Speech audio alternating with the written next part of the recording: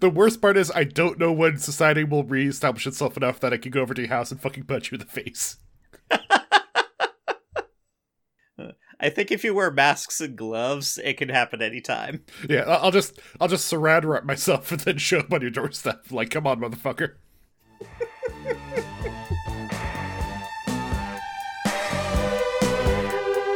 Here in my car, I feel safest of all. I can lock on my doors. It's the only way to live in cars. Here in my car, I can only receive. I can listen to you. It keeps me stable for I dies in cars.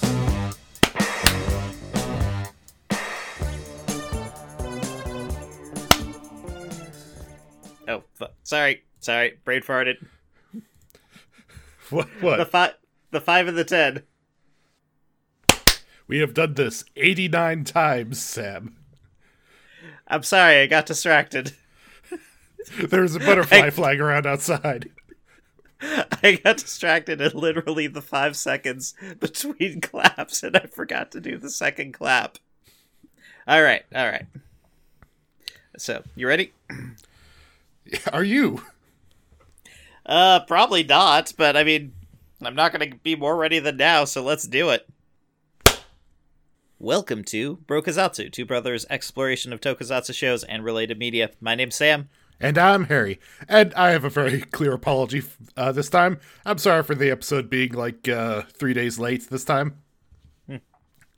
It's fine, Harry. It's fine. It was, one of our longer ones, definitely harder to edit than any of the previous ones. No, that's not the episode I'm talking about. Like, do you not remember we did an episode? What? Oh, I know, Harry. I listened to it this week. One of those hits, one of the 5 hits that we get for our podcast, it was me. It was me. Here's the problem, Sam. You remember so little about the show. I'm not sure if you're doing a bit or if you don't realize that I'm apologizing for the episode after the long solo one is the... But was that one... Did it end up being a long one? It was about regular length, and as far as our show has a regular length, Okay. which is to say, within, was it 1 quartile or something of the center line? Sure. What's the math word I'm looking for? It's like, imagine a bell curve, and then it's broken down Standard into deviations? Yes, 1 standard deviation off of the center. Okay. This is weird, complicated math going on. Basically, I'm sorry because I got roped into doing some surprise programming work that I was working really hard on, and then I remembered this is for a weird volunteer thing that I'm not even really getting paid for. So now I'm taking it a little easier. I'm still working hard on it. I'll still get it done in time, but I realized hey, maybe the deadlines are kind of at my own thing, and also I don't know. I was cocky last time because I released the episode early than 3 days late. I guess the thing now is that I'll never release them one day late, but maybe I'll just wait half a week then if I ever miss that mark. So, look, planning is going out the window very soon. For example, we're starting off with RPM this week. Yes, it's all different. It's all chaos. Everything has changed. Everything goes to dust in the end. That can become the byline of this podcast. Welcome to Brokazatsu. You two shall be dust. So, Power Rangers. Yeah, episode is this 11 or 12? It is 12. My god, I wrote that down. Hey, I'm ahead of you for once. Harry, what is happening? I don't know. The world is upside down. It's almost like we're in a dream, like at the start of episode 12. Yes, so we start focused hard on Ranger Black. He is walking around as though he is in some sort of fugue state, though we quickly realize it is because he is in a dream. Yeah. So we get a little bit of Black backstory in this episode.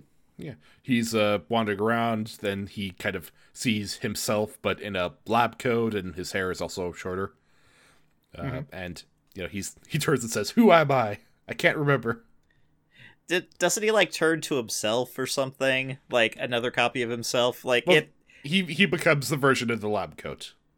And there is a second person there. His missing... did we get confirmation that it's his sister that he's looking for? I'm not sure if I should have told you that, but I did mention it in a previous episode. It is his sister. Okay, and it's also a brunette with like a little bit longer than shoulder length hair, whose face we do not see. It's Tanaya, isn't it? Maybe. I'm definitely not going to reveal that this early, but I mean, yeah. Okay. So the show is confirming, even though it's not confirming, that Tanaya is Black's sister. Which, I mean, if they were both humans experiment, well, I mean, the Venjix said that they created Tanaya, but it's kind of obvious that she's a human with modifications like him. Yeah, I mean, in this episode, she needs to sleep. Yeah, she's absolutely a human. So, okay, so Tanaya is Black's sister, and we figured it out. But the important bit at the end of the dream is that he remembers kind of being in a facility with his mysterious sister, who is Tanaya, and a robot comes up and says, "Oh, Master Venjix, I'll erase this subject's memory." So now we know why Black has lost all his memories. It was a Venjix sucking them all out for some reason. Probably to reprogram him to make him think that he is a robot that Venjix created, like Tanaya. Yeah, exactly. Like, the writing of the show is well constructed. It's just kind of streamlined, which is why we're doing this first now. For example, in this episode, it's basically like 3 long fight sequences. Like, the first one is so inconsequential. Well, we'll get to it. Like, there's a lot of monsters of the week to be describing. But after the extended dream sequence, Black and everyone wakes up. There is a brief on a threat from Dr. Light, and as they are running towards their vehicles, for some reason, Yellow is asking Black if he slept well and if he had any good dreams. Like, just kind of out of nowhere. There's flirting going on here. That's some weird flirting. Okay, I think also they're living in a small space, and I suspect that they kind of notice that he's having weird, like, plot-relevant nightmares, and they're like, hey, open up about the plot. You're the arc-important guy here. You have the backstory.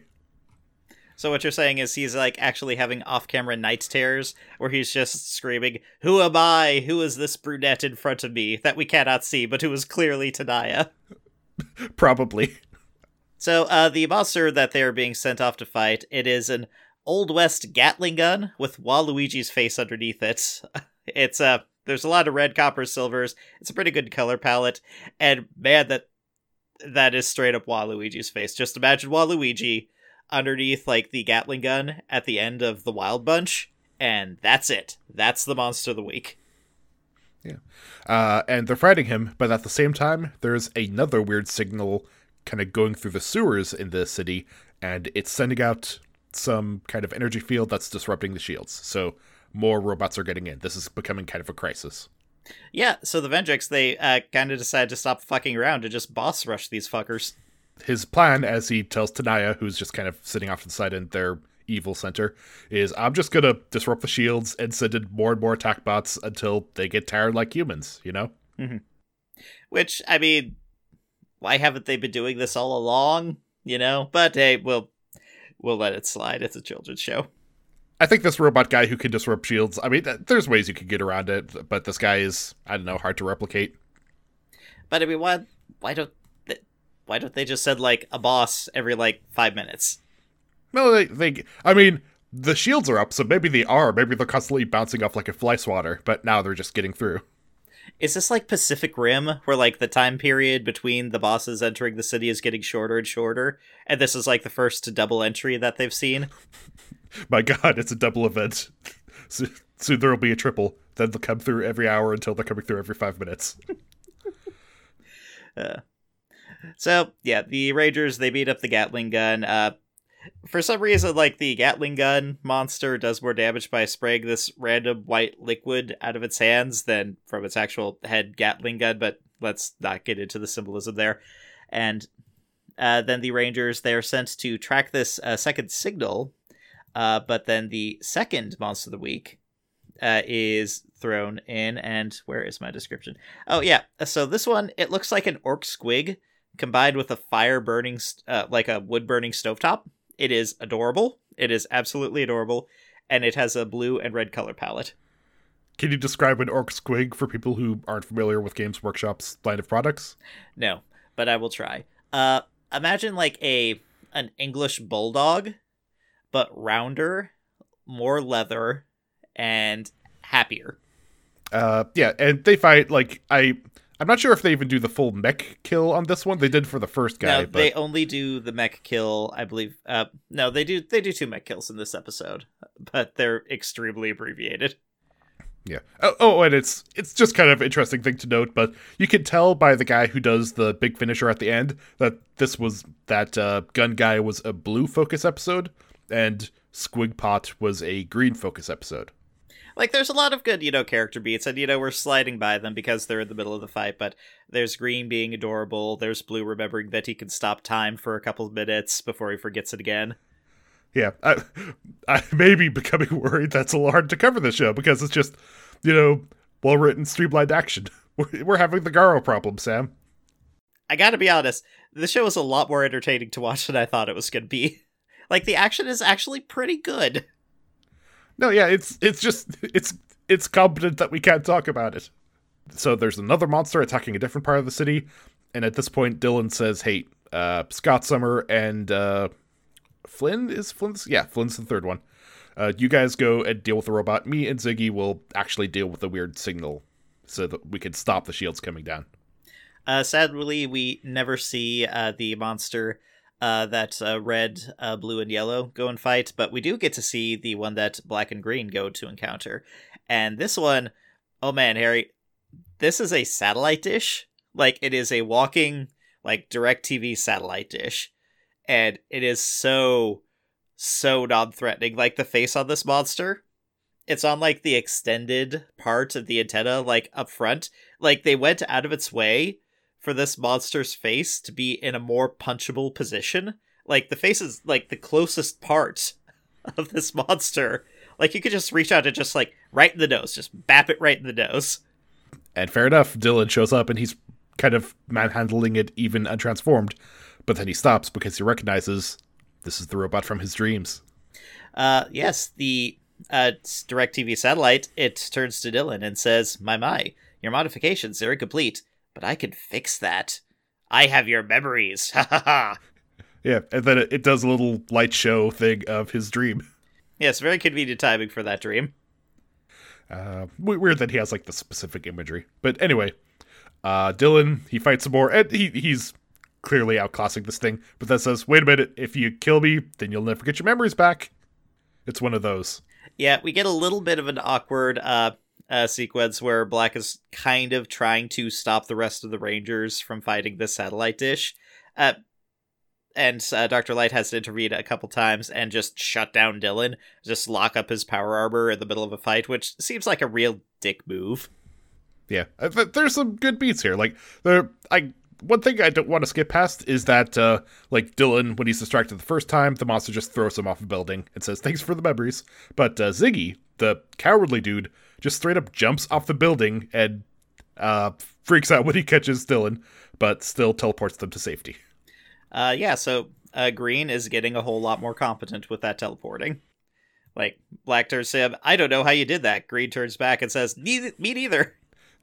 Yeah, they lost the angular momentum of going towards the ground, that somehow it works.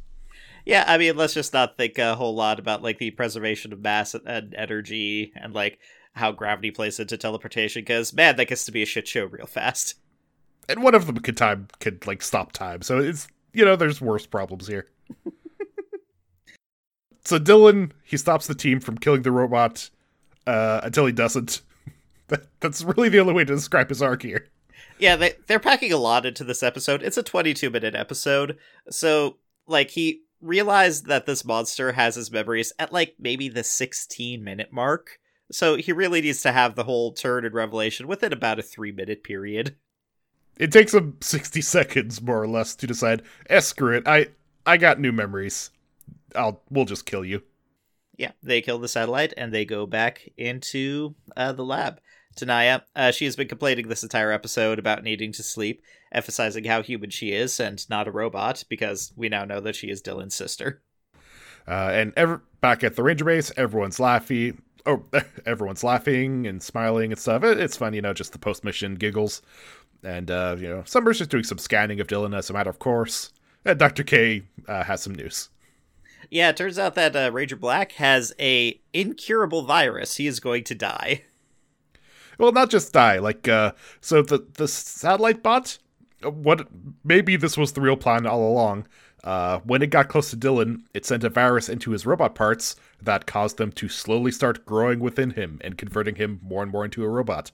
And at some point, he's just going to become Venjik's drone.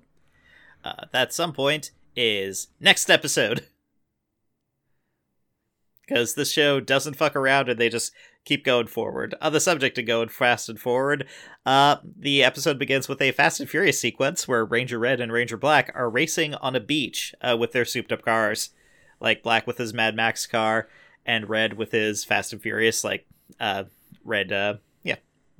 The import. Mhm. Ziggy, again, being kind of shitty, saying some of you may not understand the male bonding, but Summer kind of interrupts it by saying, oh no, the salt water's going to throw off Scott's air ratio. So they're racing and racing and racing, and then they both suddenly break and come to a complete stop on the beach, because it turns out that Tanaya is there with the Monster of the Week, who is kind of hiding behind. We see... So the Monster of the Week this time, it is a metal monkey face on a Tesla Sparker thing. There's a lot of levers and grinders on it. It's kind of a non-specific, busy design. I didn't really like it. It's bright, at least it's bright, but it's really hard to describe. It's a transformer with a sparker and grinders and a monkey's face, and it's as confused as that sounded. But there's a long in-person fight, and Tanaya seemingly gets beaten away by Dylan, but as Dylan gets in his car, there's a blinky thing on his neck, because that was the real plan. Very big, very blinky. Kind of surprised he didn't notice that, and no one else noticed that. But hey, they needed to be big and blinky because this is the middle aughts. So LEDs were pretty big back then. No, they weren't. They're the same size that they are today. I think as soon as it was on him, maybe he was not noticing things much anymore, because what it's doing is kind of accelerating his virus and putting him directly under Venjix's control. So this whole starting sequence, this was a third of the episode. We were past the 6-minute mark of this episode. Yeah. We go to the base where Summer is just sitting by herself, kind of looking at pictures of Scott and Dylan. And Dr. K comes in and says, yeah, you're in a weird love triangle, huh? Must suck for you. So Dr. Light, she gives some wisdom. She says that, hey, Summer needs to decide which one she really likes. She herself has analyzed both boys extensively and has rated 1 a 9 and 1 a 10. Yeah. And Summer says, well, which one's the 10? And Dr. K says, which one do you think is the 10? And it's at this point that we get the notice that the city's shields are all being shut down from inside Dr. Light's lab. And as a from a security standpoint, why the fuck would you have a single point where you can deactivate the entire shields around a city? Especially in a location that has been infiltrated and invaded every other episode. Yeah, true. Well, then again, the city guards keep getting killed, so maybe there's not enough people trained left to maintain them. That's why you have a 2-key scenario. The shields should be up 100% of the time, and to shut them down, you have to have 2 guys with keys across the city turning them at the same time. I'm not saying it makes total sense, but it's not the craziest design decision I've ever seen, especially because this is a apocalypse scenario, and I'm sure the whole system is thrown together. Because as we've decided on this show, the whole energy shield was just a money laundering scheme by the criminal mobs that are now the city militia. Yes, headcanon accepted. So everyone is fist fighting, and for some reason, Black Ranger is not ripping them apart, even though he's not transformed and they're not transformed. The show appears to have forgotten that Ranger Black is, a super strong super soldier who is able to trivially just push up with a giant boulder on his back. Well, every time he hits them, they fly across the room, but then he gets back to destroying the shield. So I think the thing is that he's just got the command to power down the shields, and as soon as the other Rangers aren't directly in his way, he stops caring about them. Yeah, fair enough. But yeah, they notice the giant sensor on his neck, and one of them gets it off and throws it across the room, and he snaps back to reality. Oh yeah, Summer does a bottle cap challenge kick on the sensor thing. So, after Black Ranger wakes up, we come back from commercial and he is strapped to a chair with iron restraints. He kind of mugs to Dr. Light, "You gotta tell me this is for my protection?" And Dr. Light laughs and says, "Hardly, it's for us." Yeah, you can kill us, man. We're not joking around here. So they're talking about his infection. It is, of course, accelerated. Between the last 2 episodes, it's getting real bad real fast, and they're running out of time. It's going 50 times faster, and to stop it, well, there's a weird program thing in him that was added by the Lightning Bot, and they don't have what they need to shut it down. So they need to get the Lightning Bot, but it's left the city. Green comes up with the idea that if they lower the shields again, then the Vengex will think that Dylan reactivated, he completed his transformation, and so they can attack. Right. You're telling us to risk the entire city and the future of the human race for one person. And Summer just kind of leans in, grabs the key away from her, and says, "Yeah, Dylan. His name is Dylan." And Dr. K just says, "Oh, well, I guess we figured out what your number 10 is, huh?" Yep, so everyone is on board with this plan, except for Ranger Black, who tries to flee the city. But then Ranger Red handcuffs himself to Black to ensure that he doesn't leave.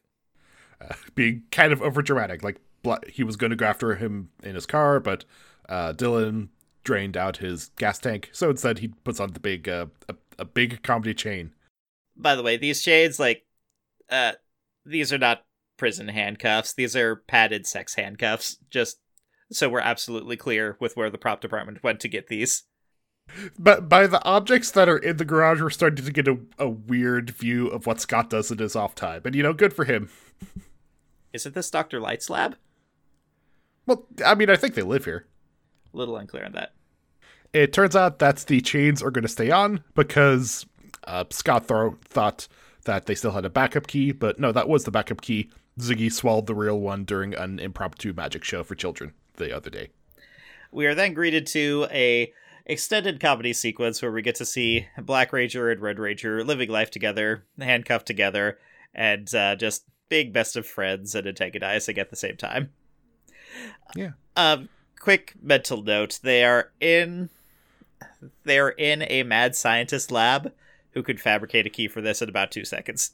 Just point that out. Just point that out. Yeah, and I mean, this kind of falls apart when you think about it, because also later on when they decide to just get out of the chain, they pretty just much transform and get out of the chain. Like, that's all it takes. Yeah. They're basically just messing around here. As you can tell, because Scott is really just enjoying fucking up Dylan's everything. The plan works, like lowering the shields, it causes the Vendrix to attack, and Black and Red have to be left behind because they're, at this point, still handcuffed together, and the writing dictates that they cannot realize that they could just snap them yet.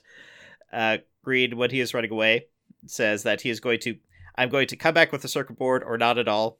He then comes back 2 seconds later. Actually, scratch that. That was a bit too dramatic. I'm going to try really, really hard to get that circuit board, and if I don't, egg on my face.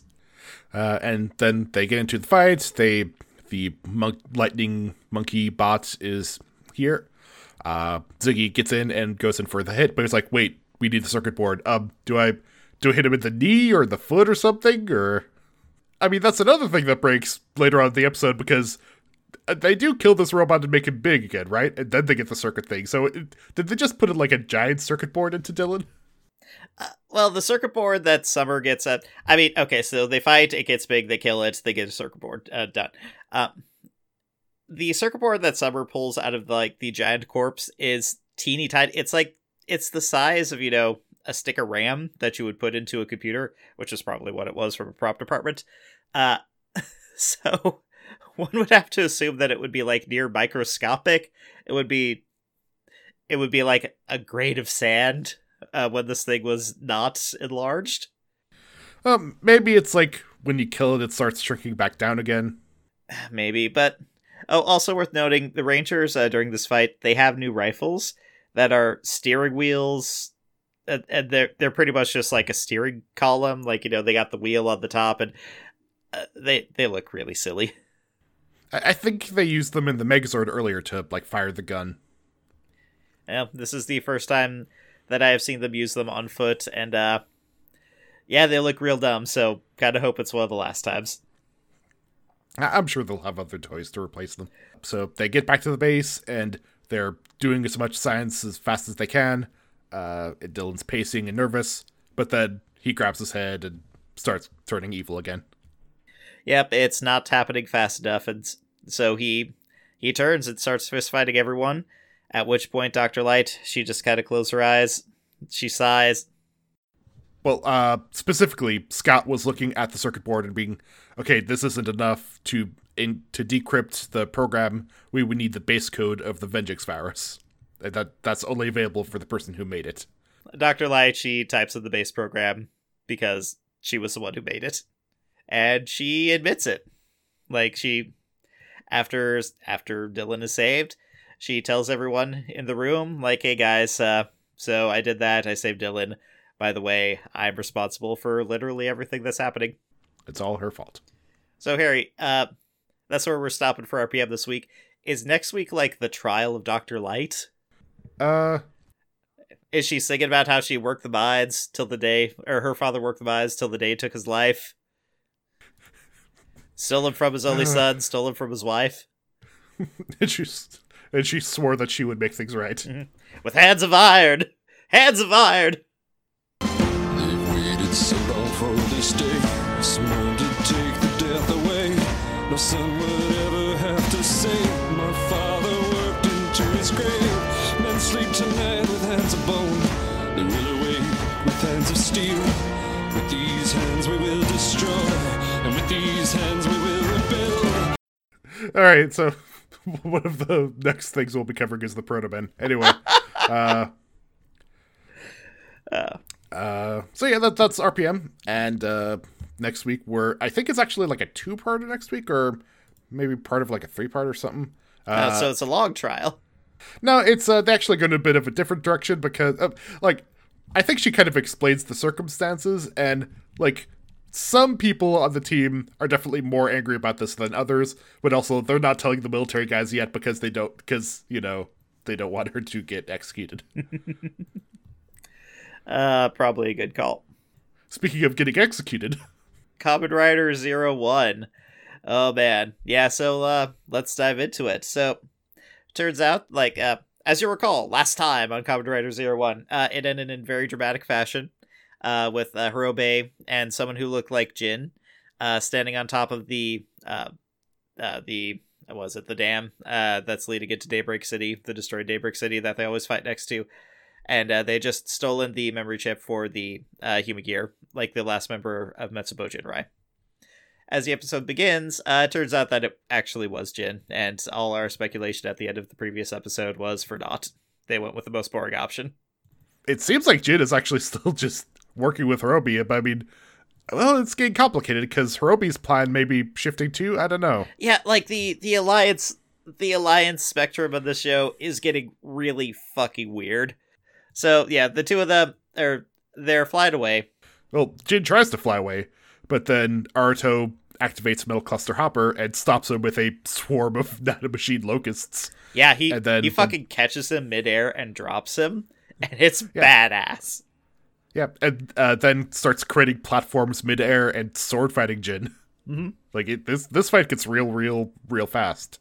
Yes, Aruto still very, very angry about what happened to the agriculture bot from the previous episode, and so he's about to finish off Jin, but then Hirobi just jumps right in front of the blow, like untransformed, and Aruto hesitates and checks his shot. Hirobi seems confused why he jumped in front of the blow. He says, "Why did I do that? Why did I move?" And Jin sees the chance, kind of kicks Aruto, and flies away.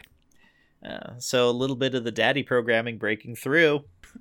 All right, I get what you're saying, Sam, but never say daddy programming again. I mean, don't they call him isn't he a daddy Humagear? Or is it a father Humagear? You need a father. Okay, he's less connotations.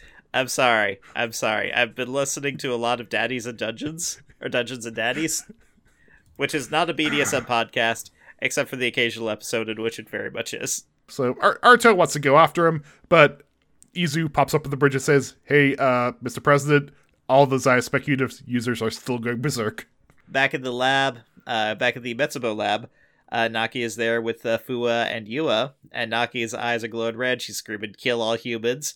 Then Fua grabs her and yells about, human gears and dreams, and that stops her. I guess the last thing she remembered when she got back into her body was the whole getting shot in the face thing. She woke up pretty angry, but then Fua says, "Hey, this wasn't your dream. Calm down, man." And she does. Well, the translators use they here, so even though I read that she's okay with female pronouns, maybe I should move to they. I don't know. Gender is complicated and dumb, especially for robots. And especially when you're dealing with multiple people translating from, a different language.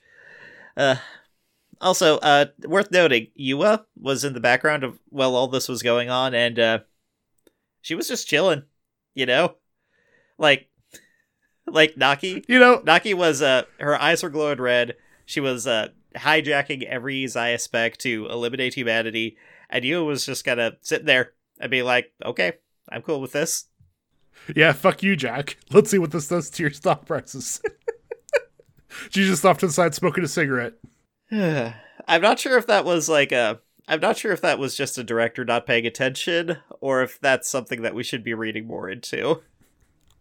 I like seeing you as being that spiteful. It kind of enhances her character for me. Yeah, me too. She's had a bad 20 episodes. But anyway, so yeah, they're fine. And we flash to the people with those aspects on the side of their heads, and they stop being berserkers. And so Jack has to go on the airwaves for a not super effective, I'd say, PR campaign.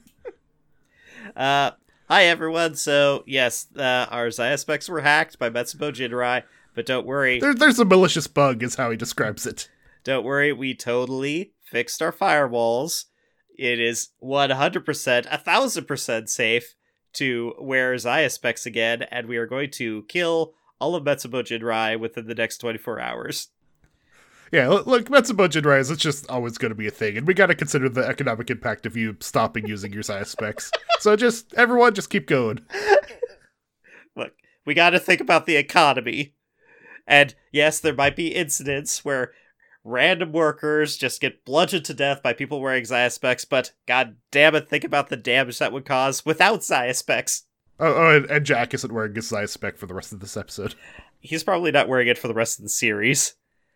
Anyway, back at speaking of Metsubo Jinrai, back at their, destroyed dam base, Hirobi's kind of sitting in the corner, wrestling with the fact that he may have emotions and ideas of his own. Well, I do want to just point this out. So we got the shot of Jack's news conference where he was telling people to wear those aspects and that he was going to kill Metsubo Jinrai by the end of the day. It was an immediate cut to Jin and Hirobi just laughing at him saying that he was going to kill them by the end of the day. Yeah, just smirking. Whatever, dude. Fua, he wakes up at the hospital and he sees Naki standing there. And hey, it's the first time they've actually met face to face.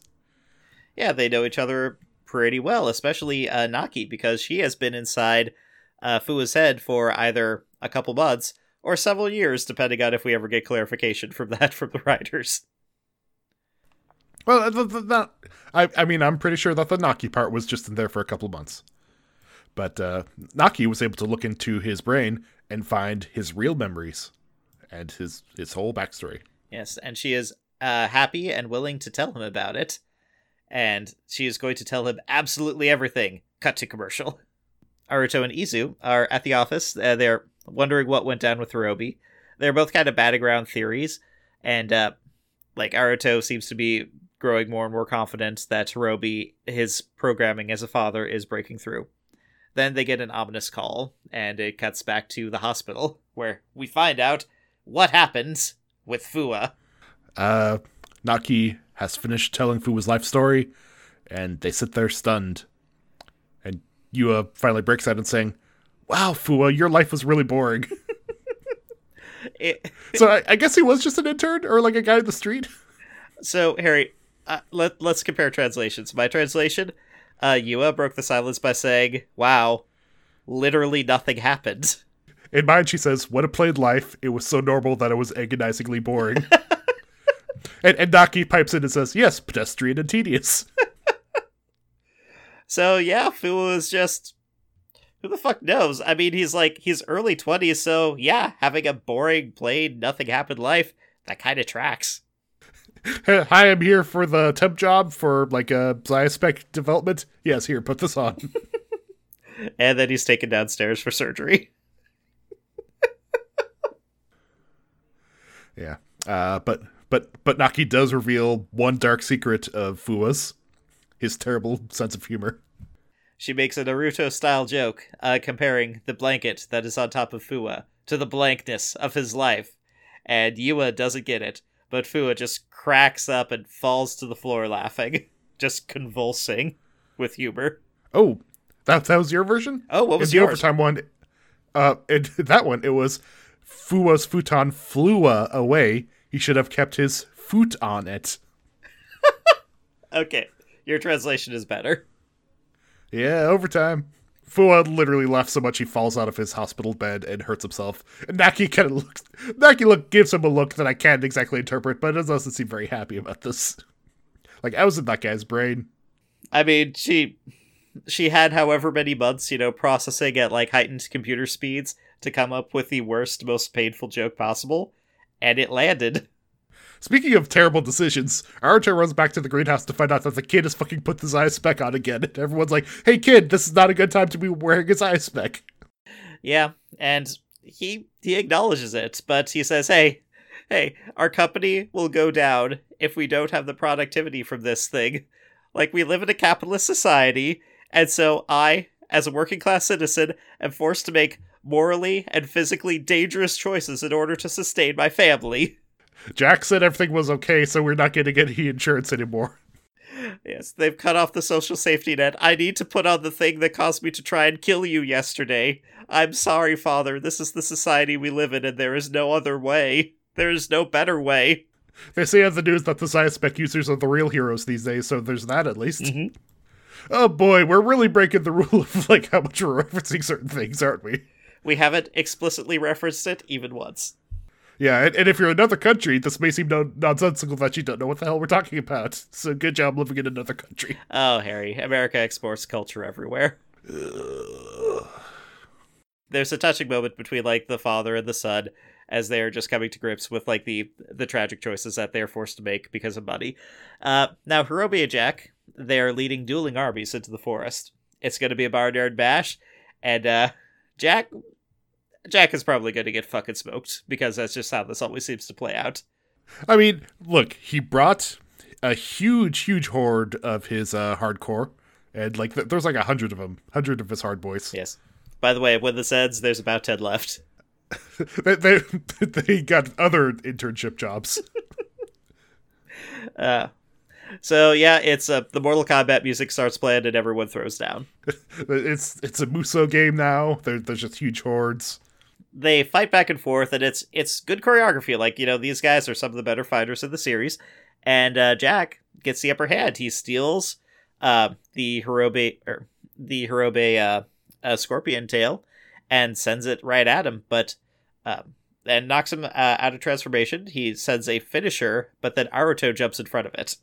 Naruto says, "Look, this guy's kind of a dad and everything for dads, so I'm gonna try to believe in him. He saved Jin, and that means something. Also, at this point, I should really be focusing on the person who's behind all of this, who created the arc, and that's fucking you, Jack." Yep. So, Hirobe and Naruto kind of team up, like, and bond over dreams of fatherhood. Capitalism, still worse than evil AIs trying to exterminate humanity. So Jack and Naruto go to fight, and turns out that Jack actually had an ace up his sleeve. Yeah, he made more of those giant geeker mechs. Oh, I love these things. So they just kind of show up and just start triple teaming down on 01, just kicking him back and forth like a soccer ball. He is getting the shit kicked out of him. Yeah, if only Naruto had some kind of upgrade that would summon a giant mech of his own. I miss Breaking Mammoth. You gotta You were useful for like one whole fucking episode. I miss you, Breaking Mammoth. Like, you were useful for one episode, then you were summoned in another episode, but ineffective, and then you were forgotten about in this episode. But it turns out it doesn't even matter, because Jack, using his unique brand of logic, is controlling these remotely through the internet. And hey, guess who's fucking part of the internet now? It's Naki. Yep, Naki shows up with her glowing red eyes. She turned off all the Geigers. She turned off all of Jack's hardcore. Like, they... But no, she's mind controlling them. Oh, yeah, like, yeah, now yeah. they... See, they turn and start fighting Jack. Jack has to, like, start killing his own dudes. Yes, Naki says that her current dream is to fulfill Hirobe's dream. So Hirobe, like, after Jack gets jumped by all the minions, like, Hirobe just goes right in there and smokes Jack. Yeah, he stabs Jack through the gut with an energy spear. Like, kind of the same way he kicked Fua earlier in the series. It seems to be mostly metaphorical because Jack gets up and isn't, like, impaled, but... Well, I got the impression, like, with Fua, he was aiming more for the neck, where with this one, it was more like a gut shot. Yeah, I mean, from the angle of it, really, it was through center mass, so if it was an actual spear, then it would be affecting him more. But I don't know, powered armor stuff.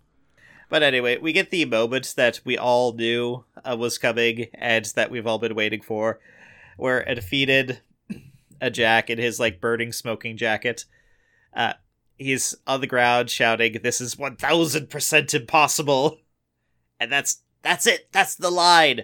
That is exactly what we called 30 episodes ago. And then Hirobe's walking off, but Aruto stops him just long enough to say, hey, I really do want to create a world where humans and human gears can be happy together. And Hirobe kind of smiles and says, we'll see. Yeah, and then just as a mental aside, Hirobe thinks to himself that Hayden Aruto may be the human to change the fate of human gears. Hot damn.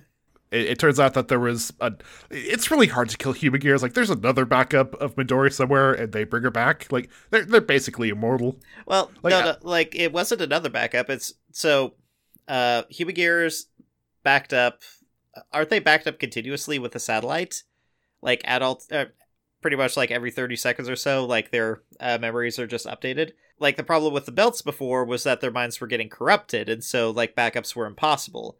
But ones that just died regularly were able to be restored, you know, to up to almost like the moment of death. Yeah, so they're immortal now. Good job. Unless they get a corrupted belt. But Aruto's able to fix that now. That's the point of the sword he gets with the Hina medal. Yes. Except for specifically Izu, because she has the she has the memories of, like, the secret stuff about the Hayden intelligence past. Yeah, she has copy protection. She's weird and proprietary. Yeah, well, they need stakes somewhere. But yeah, they bring back the agricultural human gear. They drop a lettuce pun. Everyone is laughing at Aruto, and he's annoyed that he didn't get to drop the joke this time. Back at Metsubo Jinrai's base, the episode ends with them resurrecting Ikuzuchi, the space brother Raiden. And now that he's fully on Team Metsubo Jinrai, he has a very ridiculous J-rocker outfit. Like, his shoes say Ikuzuchi. And it's, you know, it's just a power shot of, like, the four villains, question mark? Just all standing in profile and just looking like badasses. Yeah. The four villains who we kind of all like at this point? I don't know. 4 people out to destroy humanity, but, like, 2 of them seem to be okay with humanity. One of them is kind of getting there, and the 4th one just woke up, and I don't know, maybe they'll deal with him. So there's lots of ways this show could go. But Well, it's not going there right now. no, it's not. Yeah. So, let's have a quick discussion about the future of this podcast in relation to Kamen Rider Zero One. Kamen Rider Zero One, it's going on a indefinite hiatus because, you know, the Toei ran out of episodes, and I don't think they've actually restarted filming this. I mean, I said some stuff about them getting back to the studio, but that may have been them doing post-production work on things, and I don't think they're shooting right now. So, who knows, man? This is the last one they had in the can, and every episode from here until they start up again is going to be... It's going to be like clip shows and specials. Maybe they'll... Harry, do you think it would be possible to have, like, a Zoom conference call episode of a Kamen Rider show? I don't know, maybe. Like, it would Like, be hard. I think it would be hard, but man, I want to see them try. I really wonder how. I mean, this is kind of breaking it out because I mean, there's not much more to talk about here. It's just there's no more 01 for a while, and we'll figure that out. But just so we can start rambling, how are they dealing with this in like comics and stuff? Like in Batman issues, is Batman having to deal with like is Gotham going under quarantine or social distancing or something? Well, I mean, Batman already kind of did that back in the 90s with the Batman No Man's Land. Like, that was Yeah. specifically a plague that led into an earthquake, which sounds exactly like 2020. Yeah, we're doing some more. Let's wait. Oh, Harry, did you know that Pacific Rim, like, the first kaijus appeared, like, late in 2020? Cool. Yeah, I'm sure by September I'll be raiding frogs. You know, it's just a weird year. But yeah, so as far as the podcast, we're gonna keep covering Power Rangers RPM, but then there's a big time slot that at this point I'm gonna say will be whatever we want to cover that week. Yes. Me and Harry are going to talk between ourselves between episodes, and we are going to figure out exactly what we want to cover. Maybe it'll be other Toku. Maybe it'll be American stuff. Maybe it'll be, like, you know, Dead to Me is back on Netflix. We could watch an episode or two of that and, you know, talk about Christina Applegate and the girl from Freaks and Geeks, how they're dealing with their dead husbands. Yeah, one idea for next week, I mean, it's something you said as a joke, but fuck it, maybe I'm going to make you do it, is there's some show called Nico Samurai, and literally the only thing I know is that it's called Nico Samurai, and the image of it is a samurai dude holding a cute cat, and maybe we'll just do some episodes of that. Maybe we're talking about Pacific Rim, maybe we'll do the worst idea of all time podcast style, but it's the best idea of all time because I fucking love Pacific Rim. Yeah, it's the greatest movie ever. Well, Harry, like, me and Sarah have watched the first 3 episodes of that Samurai Cat show, and it is delightful, and it is very much a Toku show. Sure, we'll watch some of that. Okay, first 3 episodes of What's Samurai it on? Cat. It's on Amazon Prime.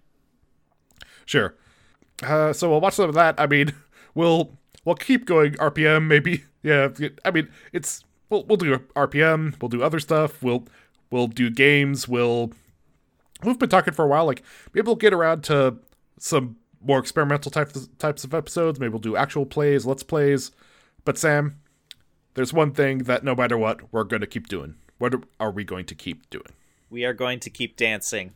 We're going to keep dancing until all these crises are over, and then we're going to just keep going after that. Yeah, never not dancing.